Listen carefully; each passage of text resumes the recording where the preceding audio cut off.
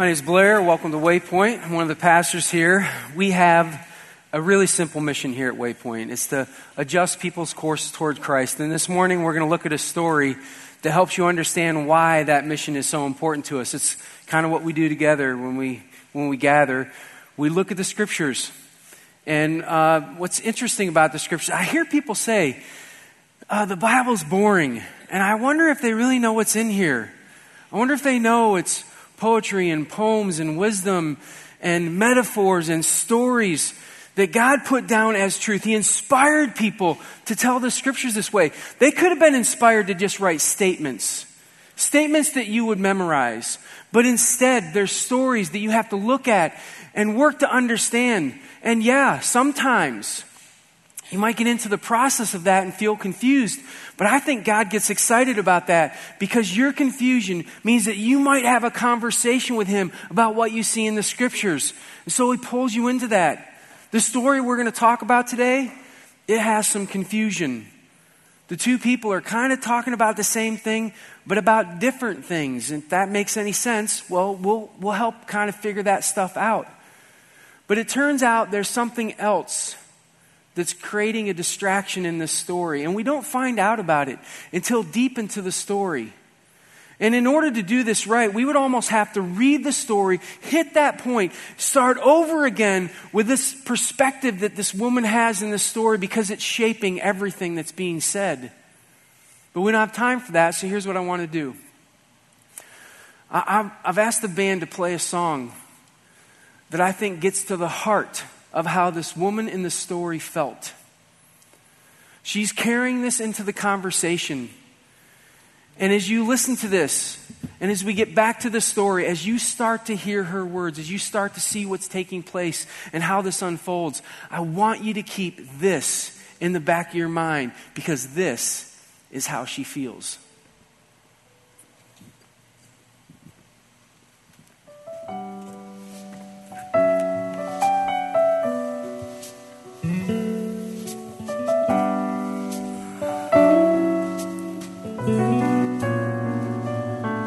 Would you love me less if you knew the places that I've been? If you knew the damage that I did?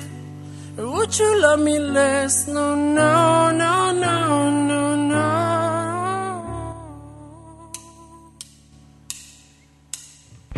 I've got too much to come clean. Glasses full of skeletons that you don't wanna see. But would you judge me until my ugly? 'Cause I won't blame you if you do. No lies, don't wanna keep no secrets. Even you want to say will leave you speechless. No secrets. If I introduce you to my demons, tell me, baby, would you love me less? And if you know the places that I've been, and if you know the damage that I did, and would you love me less? No, no, no, no, no, no, no, no. But would you love me less? And if I had to tell it for my sins, and if you know the past that I've been in, and would you love me less? No, no, no, no, no, no, no, no, no. I'm happy you never saw me in college. Blood on my hands I refuse to acknowledge. That's why I get lightheaded, thin ice that I tread. Soft conversations in our bed, my skin sweat. She doesn't like my list of exes I have at home. She's bugging, sounding childish like a xylophone. Knees buckling, hearing that falsetto that's in her tone. If I introduce you to my demons, tell me, baby, would you love me less? And if you know the places that I've been, and if you know the damage that I did, won't you love me less? No, no, no, no, no, no, no, no. But would you love me less?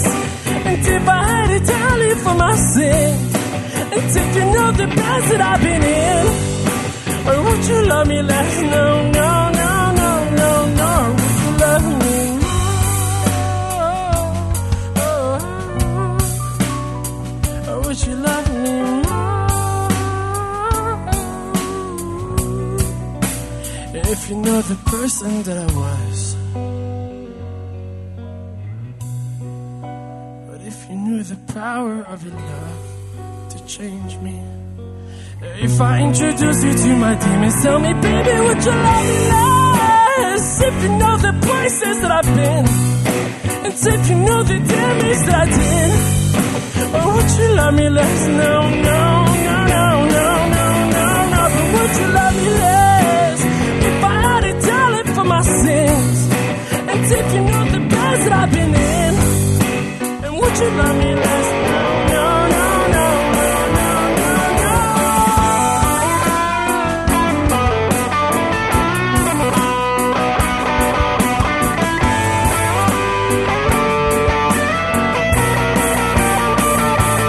Baby, would you love me less if I knew the places that I've been, and if you know the damage that I did? And would you love me less? No, no, no, no, no, no, no, no. But would you love me less? And if I had to tell it for my sin, and if you know the beds that I've been in, or would you love me less? No, no, no, no, no, no, no, no, no.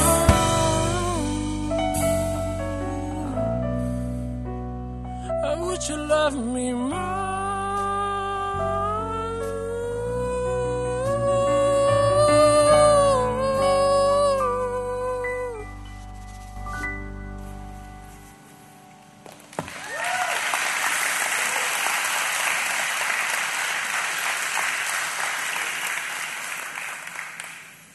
You ever felt that way about God? Like, He knows your dirt, knows your secrets, knows where you've been, He knows where the skeletons are. And that maybe, just maybe, because of all of that, it's a barrier between His love and you. You're not really going to be loved by God like others. If you've ever felt that way, I want you to listen closely to this morning, because the woman in our story has this sense about her. And God's about to deal with it. And He's going to do it through a conversation with Jesus that is so unexpected. 99.9% of the times, the question that Jesus asked will have a response to it. The response would end the whole thing and it would be over. But this is going to blow up into something bigger, and I'm so grateful that it does, because it's going to be about us, you and I. And He's going to deal with this question about how much God loves us and what's available for us. Now, as we get into this story, everything about it is outrageous. It's outrageous. It's a story that's not included in the Gospels to the Jewish people. It would have blown their minds. John is writing, and he's writing to a group of people. But let me help you understand what's outrageous about it. It's like 3 different pieces that are it's so ridiculous. This would never happen, and yet it did. So let's start with the journey that Jesus took. The scriptures record that He's down in Judea area, and that He wants to return home. Capernaum, at the top of the Sea of Galilee there. And everybody knows that if you do that, you come down off of these mountains, down by Jericho, you hit this valley, and you travel right up there. Why would you do that? It's flat land, and there's a river nearby if you get thirsty. Everybody took this route. The trade routes did not go through the mountains because they were too difficult. But Jesus decides He's going to head from circle to square through all of this mountainous area. Outrageous. Wouldn't have been done. The second reason that it's outrageous is because of that square area. It's Samaria. Jews and Samaritans did not get along. They had a mutual dislike of each other that was at the gut level. You could call it hate if you wanted to. And so Jesus, planning to go through this area, would have to stop somewhere for water. Probably at a Samaritan village. Outrageous. Why would you do such a thing? Even more outrageous, what the story records is a public conversation between a man and a woman who don't know each other. I don't care what culture you're from, Sumerian, Jewish, Greek, Roman, didn't matter. That wasn't done. But this time it is. And it's not just a conversation. I mean, you see Jesus talking with Mary before, right? Almost always this would have been in a private place, in a home or something like that. This is in the public square, out by the well, where everybody can watch what's going on. It's outrageous. Now, maybe this last piece isn't outrageous. It's just odd, and it gives us a clue. The scriptures tell us that this conversation happens at noon, which is odd because there's a woman going to draw water out of a well at noon. Women did that work in the morning and the evening when it was cooler. The only person who would show up at high noon to get water was a woman who wasn't accepted at the normal times of day to do that. She would have been rejected by a bunch of people, made the wait to last in line. They would have talked about her and listened to it. She didn't want to deal with any of that. So she went at a time when she didn't have to have all of that abuse. She's there at noon. So we find out all of this outrageous story being recorded. And then we see a very reasonable, normal request that Jesus makes. This is in verse 7. Will you give me a drink? They've been walking through the mountains.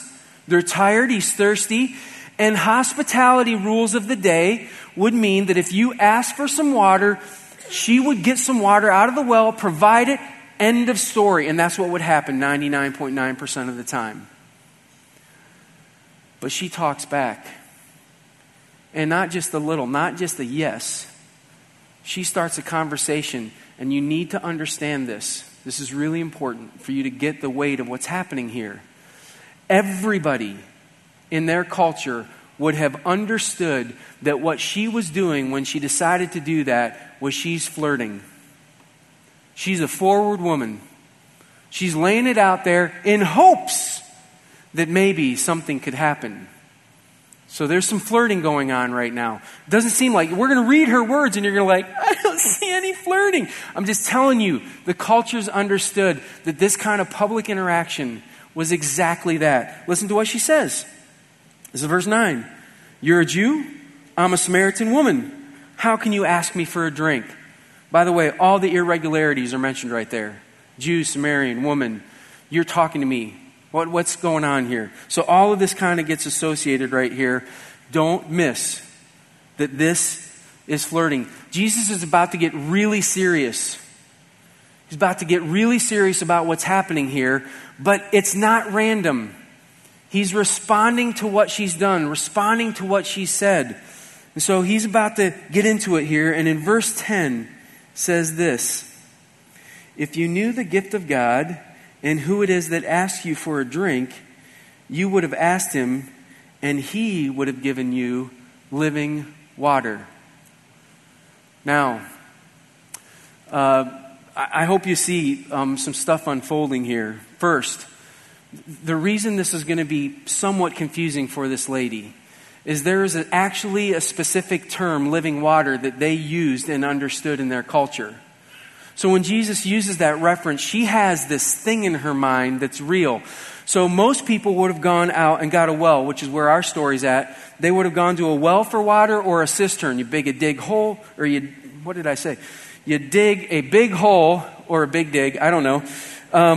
And then you put rocks in it, and then you plaster it, and you store all kinds of rainwater in there, and that's how you survived.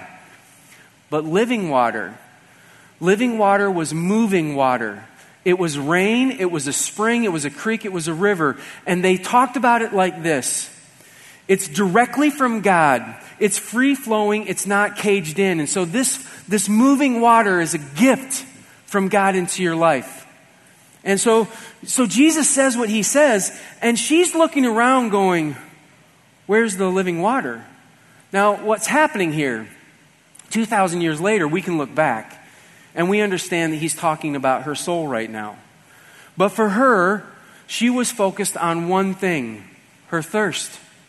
She had shown up because she was thirsty. She was going to get some water. Jesus was thirsty. He was going to get some water. And that part of the physical thirst, most of us understand. We get it, right? We see somebody else drinking. When we're thirsty, we want the same thing. I started volleyball practice again after many years of being off with it, and I knew there would be some small details I would forget. And I just thought, as I catch them, I'll just correct it. It'll be fine. I never imagined I would forget this.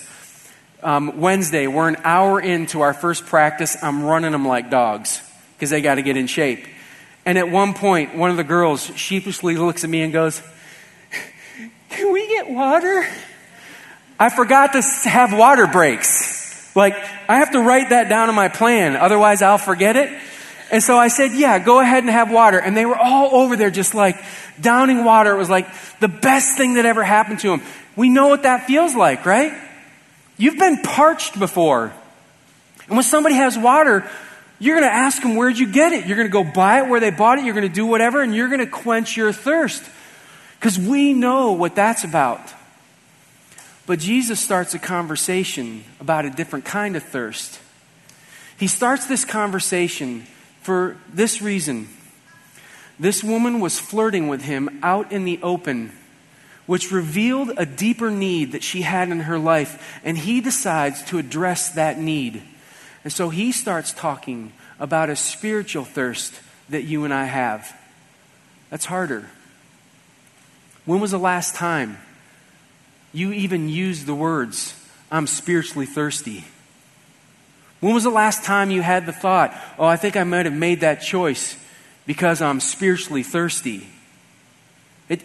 It's just not part of our vocabulary, but it's still a real thing. It's this thing that happens inside us that needs filled somehow. And this woman, she's thinking about water. Jesus is thinking about, no, a spiritual thirst. And so it's not surprising that the conversation starts with some confusion. Because in verse 11, after he says, I have this living water for you, she says, sir. It just got formal because he did not flirt back. So now it's more formal. You have nothing to draw with, and the well is deep. Where can you get this living water? It's a great question. Where are you going to get this? I've grown up in the area. If there were living water, I would have gone to that source. So if you know something that I don't know, you better speak up. Again, we understand why she's confused. Living water was a real thing for them, but I think there's something else that's very human about this conversation. I think the reality is that when it comes to filling up the spiritual hole in our lives, often we get stuck on the physical things that we can see, that we can touch, that we can know. She knows water. She knows that has to be used, and so she's stuck there. And so I thought maybe it would be wise if we just stopped and we tried to define this spiritual hole that Jesus is talking about. What's this thirst that he cares about, that he's trying to draw attention to? And I made a list of 4 things. I think Jesus was talking about a sense of peace.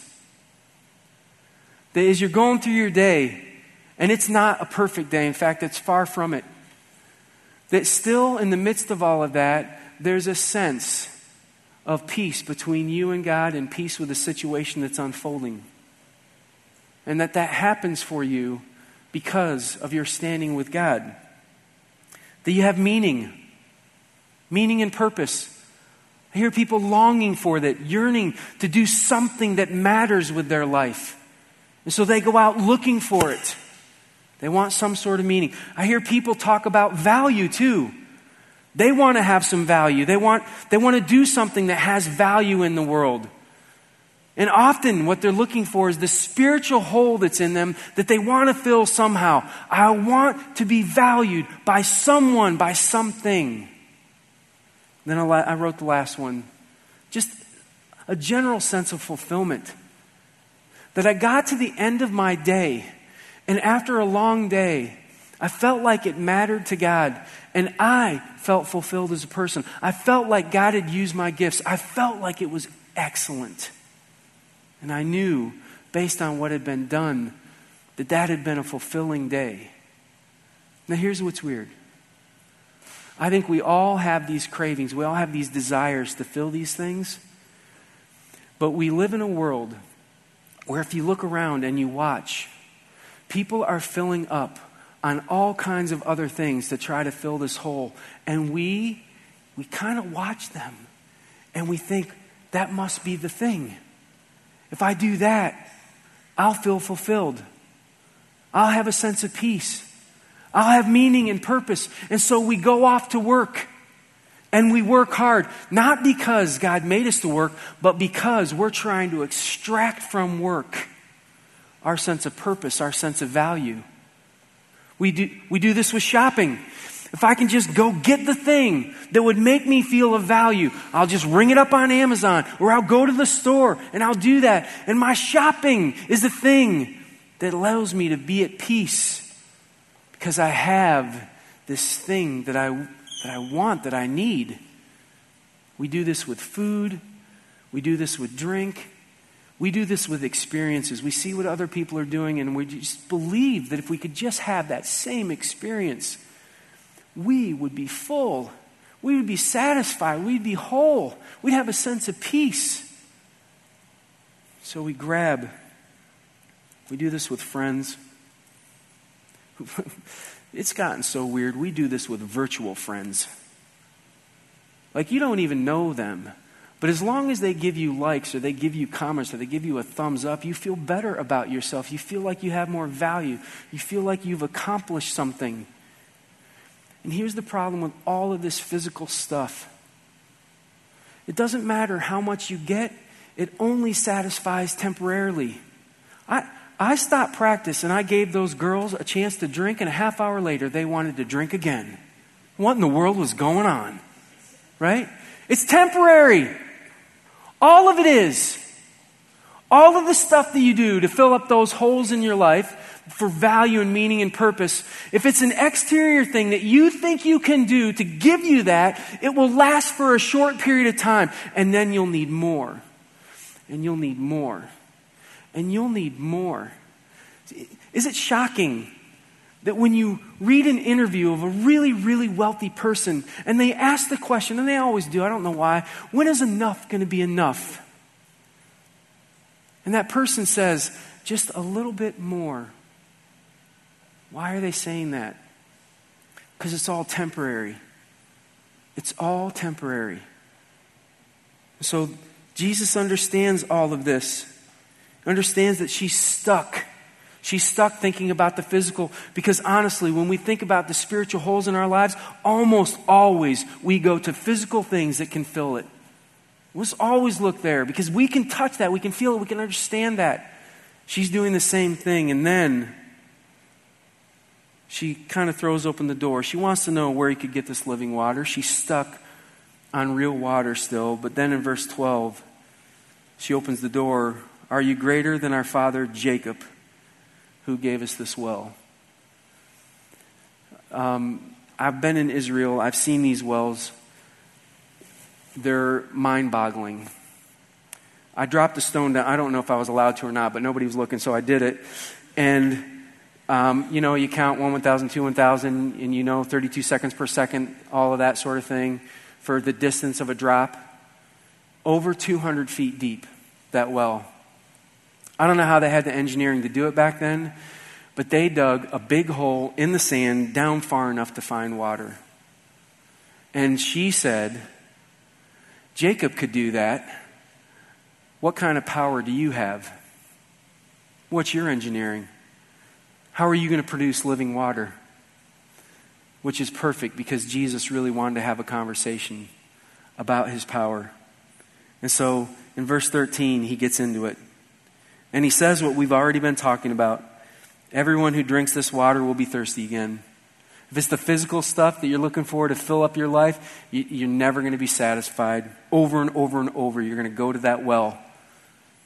But, verse 14, whoever drinks the water I give them will never thirst.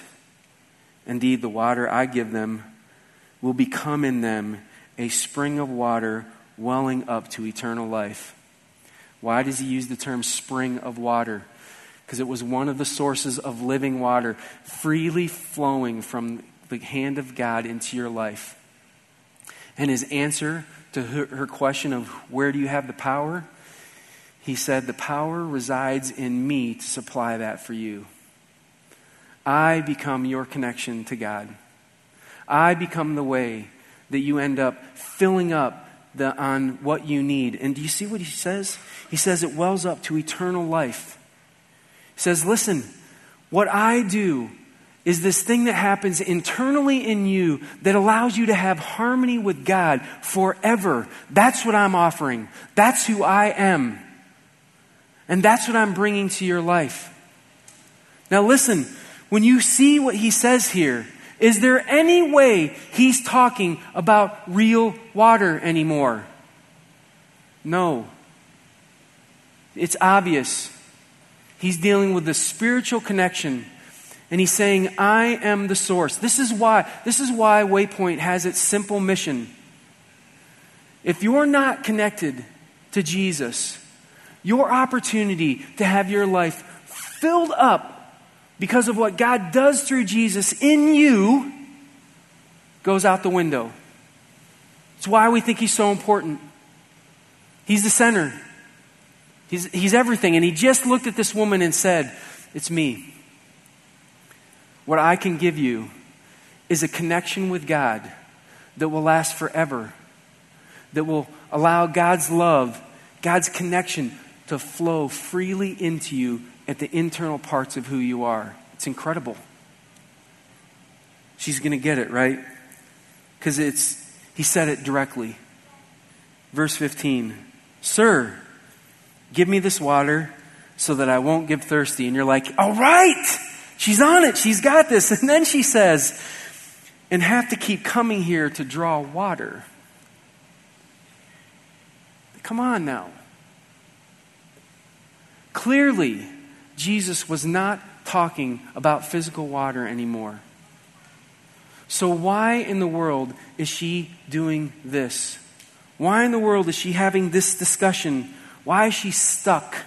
I want to suggest to you that the song that you heard at the top, the baggage, the skeletons that she was carrying, caused her to get to this place where she knew exactly what he was talking about, and she decided to dodge because she wasn't sure if this God that he was talking about would be capable of loving somebody like her. But she was so afraid to let her baggage out, she decided to play it dumb. She asked for Jesus' power. He's about to show her. Verse 16. He hears her response and he goes right to this. Go call your husband and come back. She had to be thinking, that was close. He almost got my skeletons out in the open, but I think I can dodge this. I got this handled. I'm going to give him this response. I have no husband in verse 17. Perfect, right? And Jesus agrees at the end of 17. You're right, you have no husband. Instead, he says this in verse 18. The fact is, you have had 5 husbands, and the man you now have is not your husband. What you have said is quite true. I wonder how long it was silent before anybody said anything. Right? Her gut had to drop. She had to feel exposed. How in the world does he know this?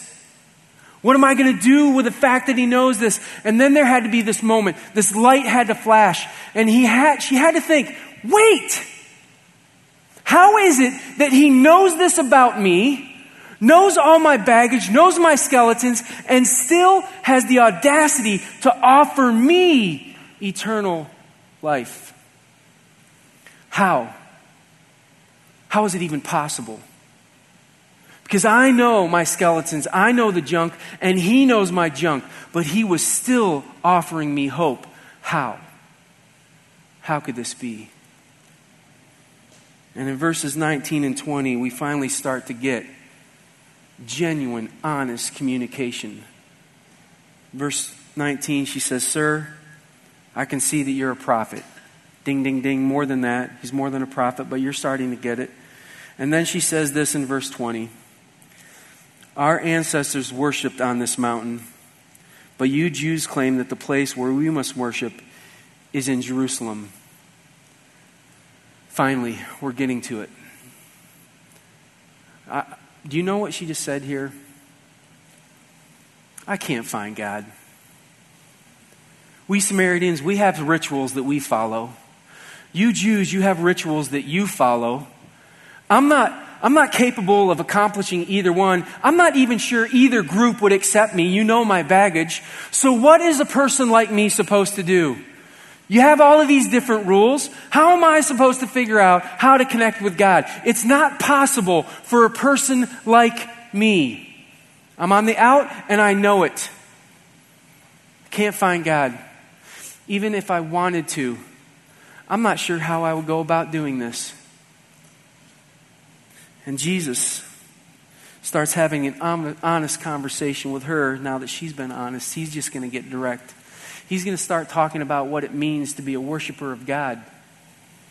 What God really cares about. And they're having a great conversation. Verse 24, he says this. He sums this stuff up that he's been saying. God is spirit, and his worshipers must worship in spirit and in truth. Just looked at this woman and says, listen, all the rituals that you can't meet, that you can't satisfy, you're not going to make any of these people happy. None of that's important. What's important is what happens on the inside of who you are. And I just offered a solution for that. I offered to become the thing on the inside of you that gave you a connection to God. I'm the answer to what you need. And it's not just that it happens in your spirit, but when it starts to connect with you, at the core of who you are, it will begin to impact the way you choose to live. It's spirit and truth. This is about how you're living right now. And you do have some impact on that. She gets it. The scriptures record that this woman goes into her village and convinces people to come out and speak with Jesus. No small task for a reject, an outcast of their culture. Somehow she was persuasive enough to say, you have to meet this person. You have to come and talk to him. But there's a throwaway section. I don't think it's throwaway. I love it. It's in verse 28. There's a little phrase that's included in the scriptures that I think is a big deal. It says, she left her water jug at the well when she chose to go do this. In terms of a metaphor, she finally, it like dawned on her, click. This won't satisfy. Only Jesus. I'm leaving this at the well. Now, will she need to drink again? She will. But it won't be the thing that satisfies her. Will you need to work again? Yes, you will. But it won't be the thing that satisfies you. You make a decision that I'm going to leave that thing that I've been counting on, been drawing, trying to fill myself up. I'm leaving it at the well. And Jesus is going to be the thing that I draw on from now on. And he is going to be my source. My source for meaning. My source for peace. My source for value. See, I'm convinced that because we live in a culture that's been trying to fill these spiritual holes with so many other things, we've kind of gotten suckered into watching how people have done it and assumed that that must be the right way. And some of us have been chasing that our whole lives. Maybe the answer is in status. If I just have more status, if I have more money, if I have more stuff, if I have more, and you have been on a carousel of more and you're getting tired. And maybe even you're at a point where you've stacked up enough baggage that you actually believe that God couldn't love you where you're at. That God couldn't take the baggage, the skeletons that you have and do anything with that. And it's not true. He knew everything about her past and offered himself as her hope. And it will be your only hope too. Because all these physical things that we chase, I've done it. I've been on the train. Like I've done the money search. Thought that would satisfy. If I just had more, that would be enough. And I was following Jesus. By the way, this is what happens. Even some of us who are followers of Jesus, we made a decision a long time ago. We get distracted by what we've seen going on around us, and we've concluded that if we could just have that would satisfy. That would really make it for our lives. And so we pursue stuff, relationships, food, money, experiences, you name it, in a hope that thing that we have at the core of us will sometime feel full and satisfied, and you missed that you had the source of that close to your heart all the time, and you gave it up for this substitute. I've done it. And the question is this morning, what are you trying to fill up your life with? Is it physical stuff? See, this woman had an emotional need. It was to be loved. And she had gone out and she had gone through 5 husbands. She had one at home. How was it working for her? She was flirting at a stranger at a well. It wasn't going to ever be enough. And the source that she needed to be loved was Jesus.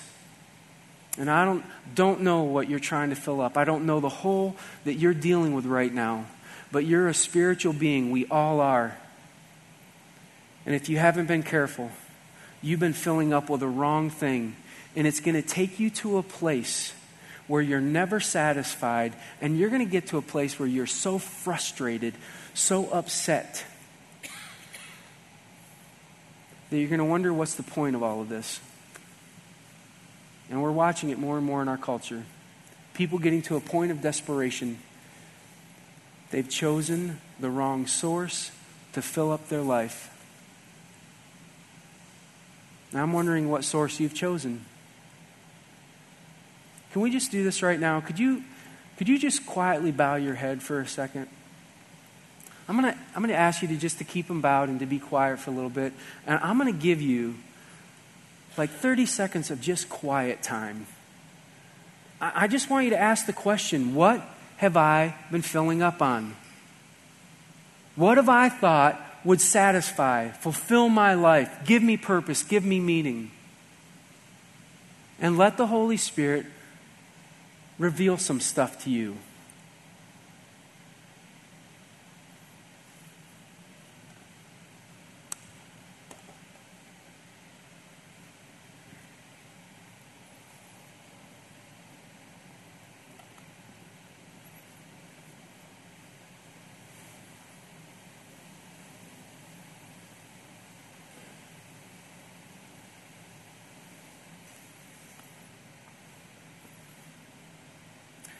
I want to ask you to keep your heads down. But if the answer that came back to you today was that I've been filling up on anything and everything but Jesus, and you've never made a decision to be a follower of His, you've been trying to fill up on something else. Maybe it's time that you decided to go to the only source that will ever satisfy you, the only source where you'll have love freely poured into you, the only source that gives you a sense of purpose and meaning, the only source that offers you peace. If that's what you want, I'm going to ask you to make that decision right here, right now. I want that connection with Jesus, that well inside of my heart that I can go to draw from. I want that. If you made that decision right now, here's what I'm going to ask you to do. Everybody else, just keep your heads down still. But if you made that decision this morning, I'm going to ask you just to pick your head up and look at me. Just make sure that our eyes meet. Yeah, I got you. Thanks. And then put your head back down. Good, thank you.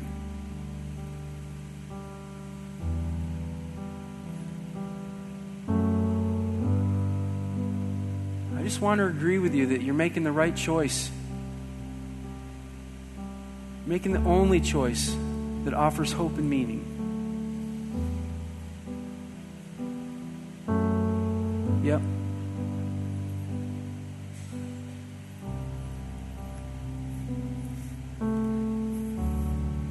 Our crowd's big enough. I'm convinced that there are those of you who have followed Jesus for a while,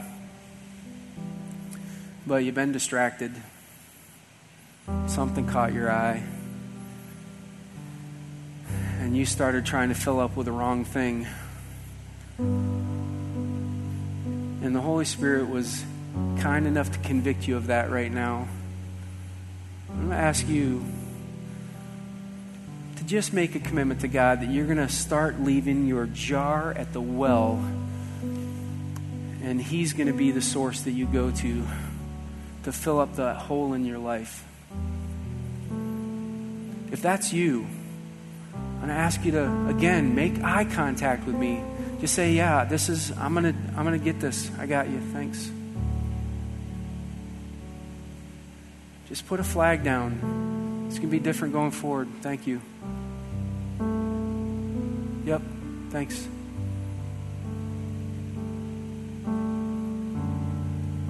I got you.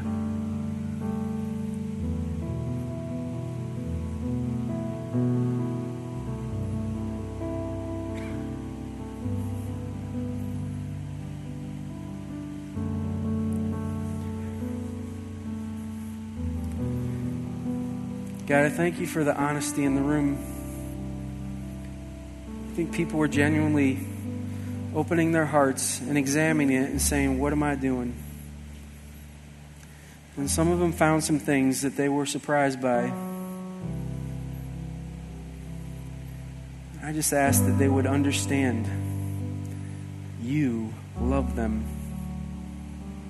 This woman at the well couldn't comprehend that a God could love her because everything that she had seen suggested that she was too far gone, too far out of it.